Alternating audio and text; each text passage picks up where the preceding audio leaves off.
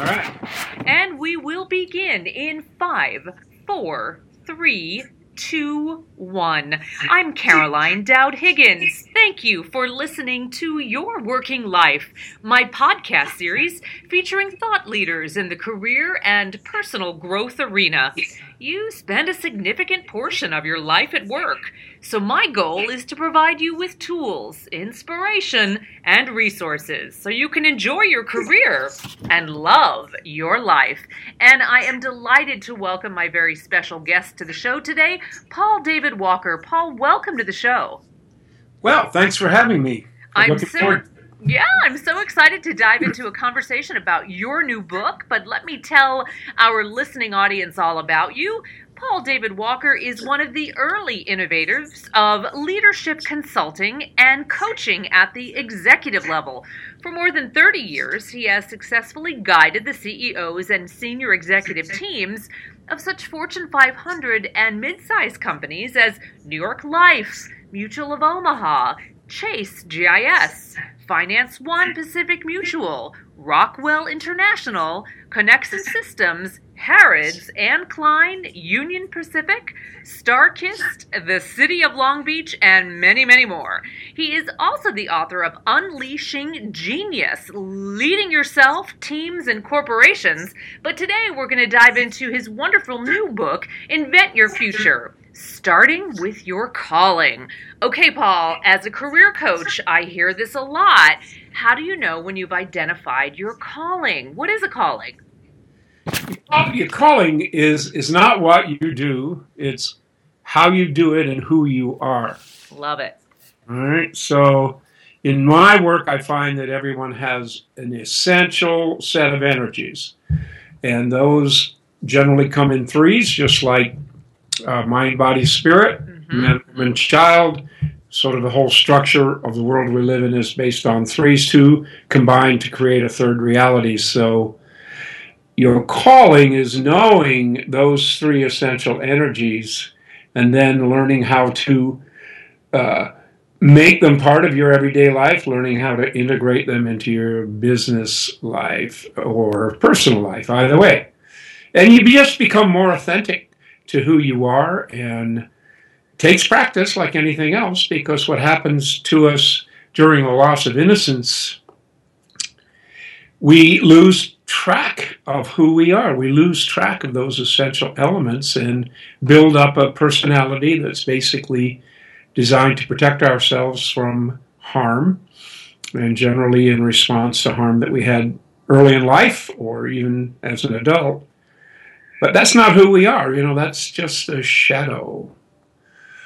Well put, Paul. So I'd love to tap you in your expertise as a coach working with executives. How do you get your clients to that moment of self-actualization? And it's a journey. It doesn't happen quickly, as you mentioned. Yeah, that's right. Well, they usually come to me because they have a business problem. They have a strategic problem. They have a problem motivating their team. They have a problem increasing sales. But once I start with them, particularly the CEOs, the leaders, I say, I need to get to know you. I need to get to know who you are if I'm going to coach you. Yeah. So what I would like you to do is tell me your life story, starting with your earliest memories, right back at childhood, your highs, your moments of bliss and excitement when you were in the zone, and your lows, the things that were some of the worst things that ever happened to you in your life. And the reason I'm asking for this is, one, I want you to practice being at your highs, at your best. And two, I want you to practice mitigating all the things that come from the things that have hurt you, the personality that you've put forward that do not support you. I love that, because it really requires one to get quiet and listen and be still. Would you agree? Absolutely. And I bring them to my little retreat center here, which is beautiful, and big soft chairs that I have peaceful music playing in the background and a screensaver with beautiful pictures in nature. And we live on a peninsula surrounded by three sides by the ocean and the bay, and it's very peaceful. You walk through a big wooden gate and you close the gate and you're in a different world. I'm with you in spirit already. That's wonderful. So, Paul, tell me, once you help someone identify their calling, and I say help because I realize you can't identify it for them, but you might bring them through that journey with exercises and coaching. So once they have identified their calling, how do you work with them to integrate it into their lives and their careers? Okay. So first I practice with them between me and them. Okay. So I have them start to answer questions from that point of view. I'll teach them some kind of meditative technique so that they can kind of relax and fall into it and get a feeling for it. I have them tell me stories in the process and after the process of times when they were at their best, when they were in the zone. And when they tell me those stories, they kind of come back to it. They re-experience those peak moments in their life. And then I ask them to kind of reflect on that. What's that like? And the big question I ask is, so during that peak moment, were your results better or worse than normal? Ah, wonderful. And I bet that's a game changer. It's a game changer as well. It's 5 times better. Yeah. So we've got to practice getting you into this state. The first step is discovering it. Mm-hmm. Second step is, now we got to practice here. We'll practice here. And the third step is, okay, now we have to integrate it into your leadership and your life. So in the book, you write so beautifully about painting compelling pictures of your mission. Can you unpack that a bit? Yes. So first of all, I will, once they've identified their calling, I will have them, and it's not just a word like being intuitive or pattern recognition. There's a whole feeling. So I have them paint a verbal picture of each of those 3 elements, right? So they have this picture in their mind, and I have them read it to themselves every day, every morning, and every evening. So a bit of an affirmation. Yeah. Now, in addition, one of the key things in my book, so that's the personal level. Well, on the business level, then they're going to have problems with their company. Everyone does. And one of the things that I've discovered working with leaders all these years, 30 years to be exact, is you cannot create something you cannot conceive. Yes. Okay? So whatever the problem is or the solution is that they want to lead for their life, right? For their team, for their company, for their family, I have them work on painting a compelling picture, first for themselves, then for the people who are following them, of that future state. What does it look like? What does it feel like?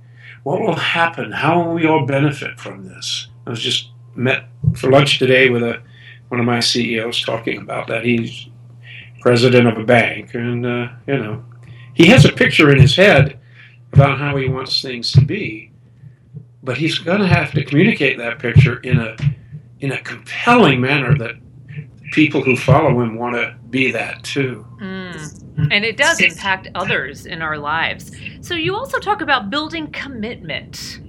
Yeah. Well, we all get committed to things and, want to lose weight or whatever people want to do, and then somehow we slide back into our habits, our habitual patterns in life. And so once you get someone committed to either your calling, their calling, the calling of the business, you have to keep working on it with people. And you have to keep, back in the day, one of the phrases was catch someone doing something right or catch them doing something approximately right.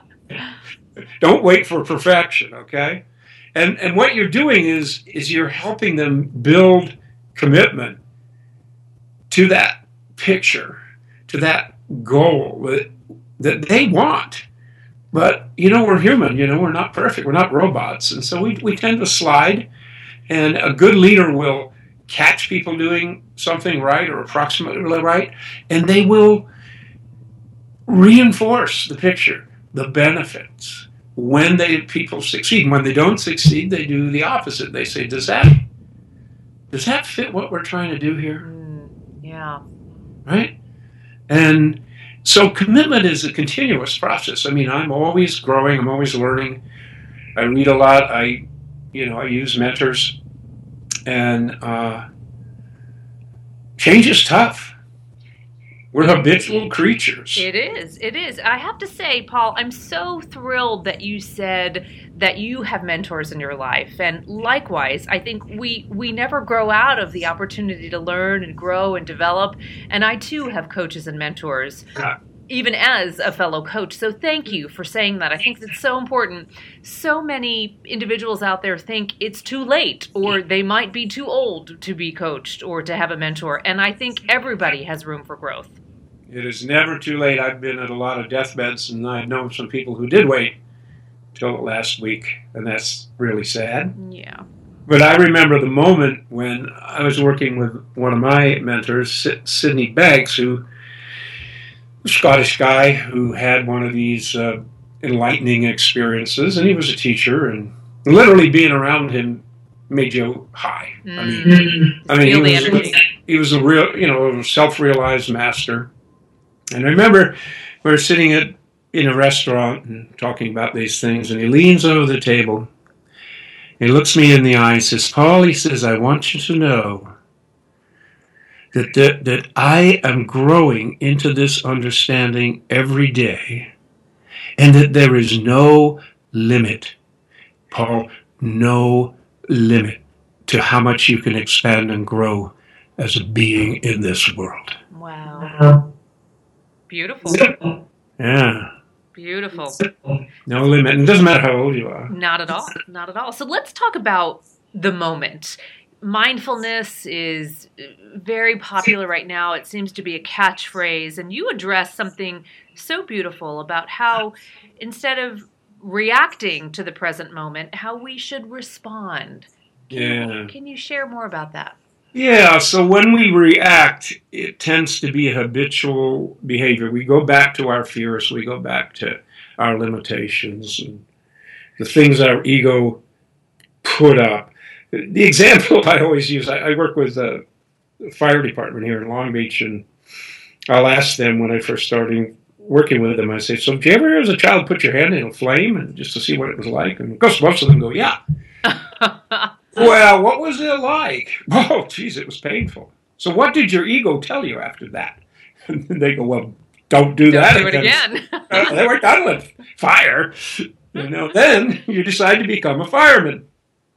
So what was your ego doing the first time, even though it was a drill, even though it was a fake burning building, even though you had protective gear on, you had to run into this burning building?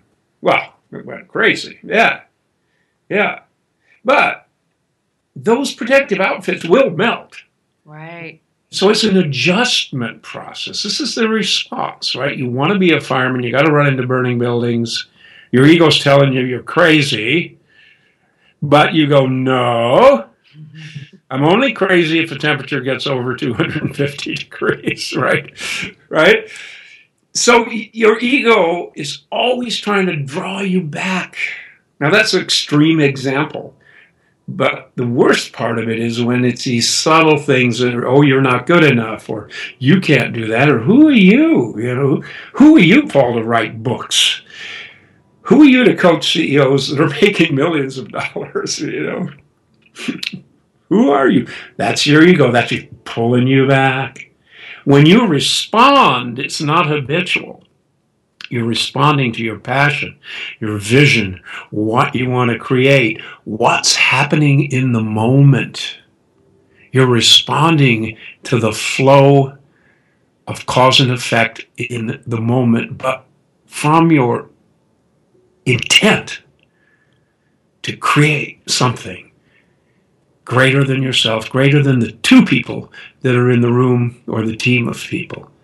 That's the difference. Beautiful.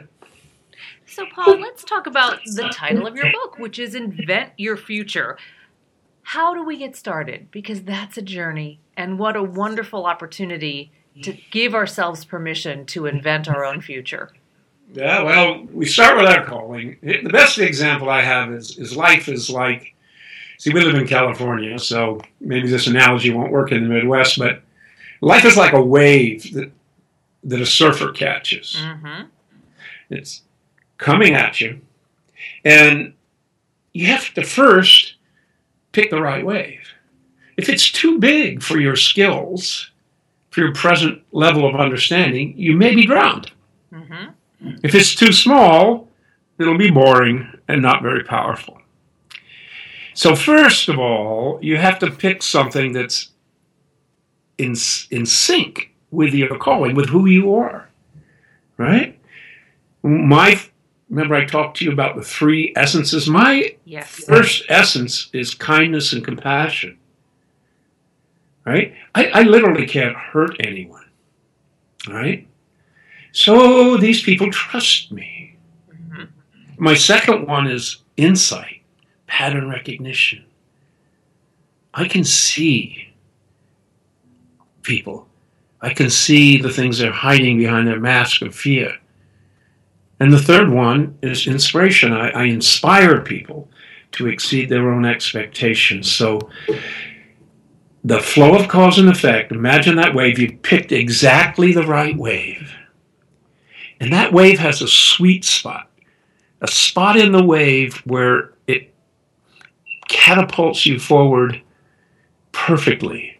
But you know what? That sweet spot changes as the wave approaches the shore. And you've got to be able to feel that sweet spot and keep changing as your life evolves, as your skills grow, as you become more of who you are. So you're inventing the future. You know, if the surfer's in a surfing contest, he's trying to win a championship. But the key is to feel the sweet spot in the flow of cause and effect in this moment. That's how you invent the future, because it is genius in my other book. Genius is conscious collaboration with the flow of cause and effect. The word genius comes from the Roman god genius, which was an air, which was an energy, which was the life force. And so knowing your genius is knowing your own life force, knowing who you are, and synchronizing it with the world around you, with the flow of cause and effect. That's what genius is. And once you figure it out, honestly, Carolyn, life is just a joy. It becomes a lot simpler. I can hear it. I can hear the energy in your voice. That's beautiful. Yeah. So, Paul, let's close with talking about well-being. I'm sure that you work with so many CEOs and executives that are at the top of their game, but living a frazzled life, being pulled in many different directions, and perhaps some of the coaching you do is to help them find well-being and meaning in the process. You talk about this in the book. Walk us through that a bit. Yeah, so if you're being yourself and doing what I just said, going consciously collaborating with the flow of cause and effect, and you know who you are at the very deepest level, your level of well-being just goes up. One, Gallup did a study on engagement and productivity, and you are completely engaged with the moment, you're completely engaged with yourself, and you're completely engaged with your intent or vision for the future. And when you are, you don't stress, you don't use a lot of energy. One of the guys in my book works with kids from South Central, mentors teenagers from the ghetto, and he's working constantly, day and night. But he never runs out of energy. People say, well, you're going to burn out, you're going to burn out. He says, no, I'm not. I love what I'm doing. I love every minute of this. This is who I am. Stress goes away. Stress is when there's a gap between your expectations and present reality. That's what sucks your energy. So his work energizes him. Excuse me? His work energizes him. Totally energizes him. Yeah. As does mine. Yeah, mine too. Mine too. And, I could be doing anything. I could be a gardener or an entertainer or an architect. I don't have the skills for being an architect or an entertainer. But it's because I'm bringing who I am to the moment, mastering inner stillness, and riding the flow of life. And this is reality. This is not... One of my mentors was a sports psychologist who taught professional athletes to be in the zone. Professional baseball, professional football. His name was Gary Mack. And it's a brutal sport, football. And people stay in way beyond their physical capabilities because the feeling of being part of a team and being able to get into the zone is everything. But you don't have to be playing football to get into the zone, to be part of something. So true. We can find our own zone. Paul David Walker, what a joy to have you on the show. Your book is Invent Your Future, Starting with Your Calling. Tell us how we can buy the book and find you online. Well, you can go to my website, geniusstone.com. You can go to Amazon or iBooks and get the book online. And on my website, of course, I have other books. I'm also a poet. I have 3 books of poetry there. So it's an unusual combination. You're a Renaissance man. Fantastic. Paul, thank you so much. I am delighted to have you on the show, and I learned so much today, and I'm grateful for your time and your energy and your wisdom. Thank you. Thank you. And I want to thank all of you for tuning in to Your Working Life, where my goal is to help you design your career destiny so it doesn't happen by default. Career and life satisfaction is possible, and it's time to embrace what you love doing so you can do more of it. My show is now available on iTunes, YouTube, Podbean, and Stitcher. I'm Caroline Dowd Higgins. Take good care.